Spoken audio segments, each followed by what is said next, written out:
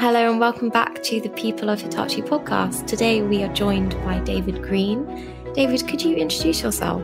Hi Emily, thanks for inviting me to speak here. So yes, I lead the Sustainability Lab in the European R&D Centre in Hitachi. Within the lab, we focus on a whole range of energy and environment topics towards developing more sustainable products for Hitachi. And David, could you talk to us a bit about how you personally got involved with sustainability? I guess at the start of my career 10 plus years ago, I was working for Shell, the oil company, and I always had a strong interest in efficiency and the environment. And so I kind of drove a number of projects in there, but then I ultimately joined a group within Shell that looked at how to make Shell into more of a renewables-based business. And that was a very interesting time. And so we worked with a number of startups to understand how an organization like Shell could become a renewables company. After that, I actually started working with and in a couple of startups in the low carbon space. And yes, so a year ago, I joined Hitachi in ERD, and then very recently, about 6 months or so ago, we created the Sustainability Lab as we saw there was a growing need for this kind of area of research. David, could you just explain what the Sustainability Lab is? Yes, so the Sustainability Lab is a small team of researchers, and we explore numerous topics in the area of energy, environment, sustainable issues. We look to develop digital solutions, essentially, that can help ourselves or organizations essentially become net zero. I think that leads us to quite a good place to talk about your project areas. So could you tell us a bit about those? Yes, one of the first areas that we talk about is around energy systems. So this is an area that we've worked on for quite a while. This is where we collaborate very closely with the Japanese headquarters and the R&D group. We look at how we can develop technologies that can increase the efficiency and availability and effectiveness of the overall energy grid. Because currently we've got many challenges in the energy grid with increasing renewables and an aging infrastructure, and limitations that mean that the two don't quite match. There's very much more of it's the existing grids aren't particularly flexible, so we need to find digital solutions really to help to control the existing grid, understand where we can upgrade it, and how we can allow more and more renewables to become part of that grid. So this can be in terms of whether we need more storage, future needs and demands of the grid, and how we can model issues that might occur on the grid that would potentially cause trouble. So, for example, blackouts and so on, when, for example, the wind stops blowing.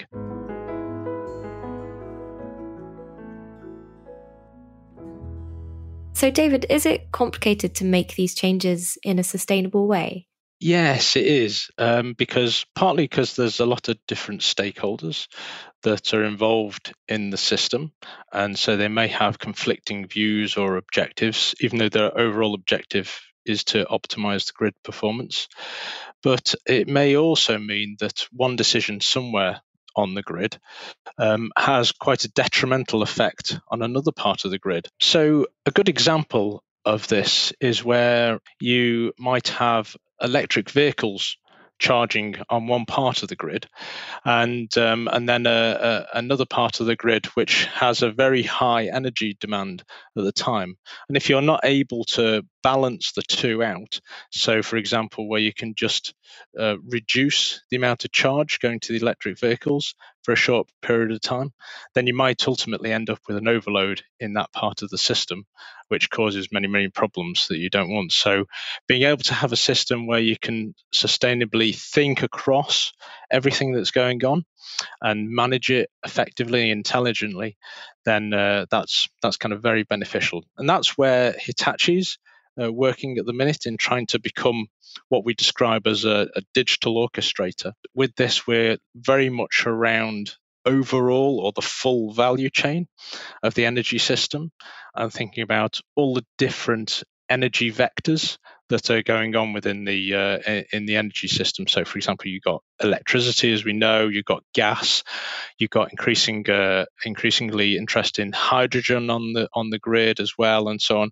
And so, what we want to do is be able to create that orchestration layer above, whereby through our solutions we can digitally map how energy can and should be used, and where you decide there's less of a demand or less of an importance in one part versus the other. Something else that you mentioned to me before was this idea of carbon accounting. Could you tell us what that is and how Hitachi are involved? Carbon accounting is a area that we see as really important to helping Hitachi as a whole, but then also our partners and customers to achieve net zero. What we do through carbon accounting is, first of all, which is kind of not new, is to understand the carbon footprint and to understand the upstream and downstream carbon footprint of, say, a product or a service or a business. And so you have kind of scope 1, 2, and 3 emissions. So scope 1 and 2 emissions, mostly in the control of yourselves, but then scope 3 emissions are dependent on the use of your product. So it's quite challenging to understand the emissions from the use of your product.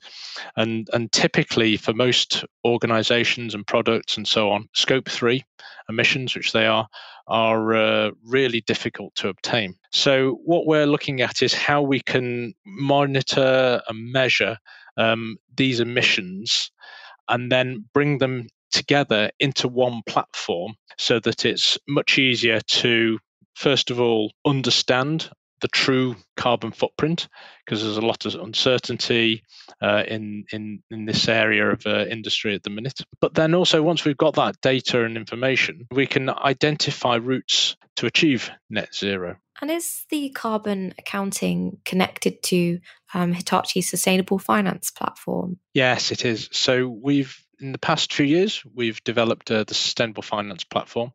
And this is a technology used to connect sustainable projects. So, for example, solar farms or energy efficiency projects in factories and so on, and linking them up with sustainable or green funds and bonds through banks. And the important part of this technology is that we provide the mechanism for measuring the performance and the success factors of the projects as it progresses. Because green bonds have very strict KPIs against which they're lent, then you need to demonstrate that you're actually achieving against these KPIs. So our platform allows for customers to be able to track and monitor their progress. Obviously, Hitachi ABB Power Grids have become a huge part of Hitachi's energy business. How are you working together with them at R&D? We've started to engage with Power Grids right from the very start of the joint venture. We are exploring ways to collaborate as much as possible, because we see that there are many complementary project areas and complementary skills and technology areas. One example of a project that we've been doing recently is one around exploring routes towards net zero for the UK energy system. So we've had numerous people from R&D, Energy BU, Power Grids and other parts of Hitachi's organisation come together in workshops to explore what are the challenges in the energy system and what those solutions could be that Hitachi could provide. So, David, it's been so interesting to hear about all of these different things that are going on at R&D.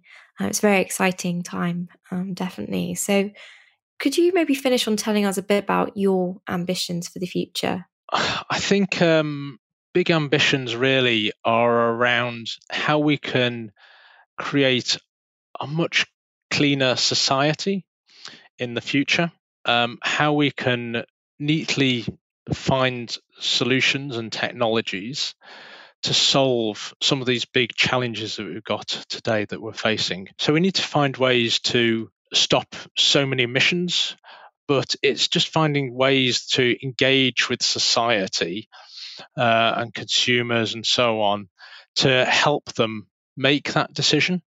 One of the key areas why I really like working in Hitachi is because we take such a focus on, how do we engage with society and how do we drive that change accordingly.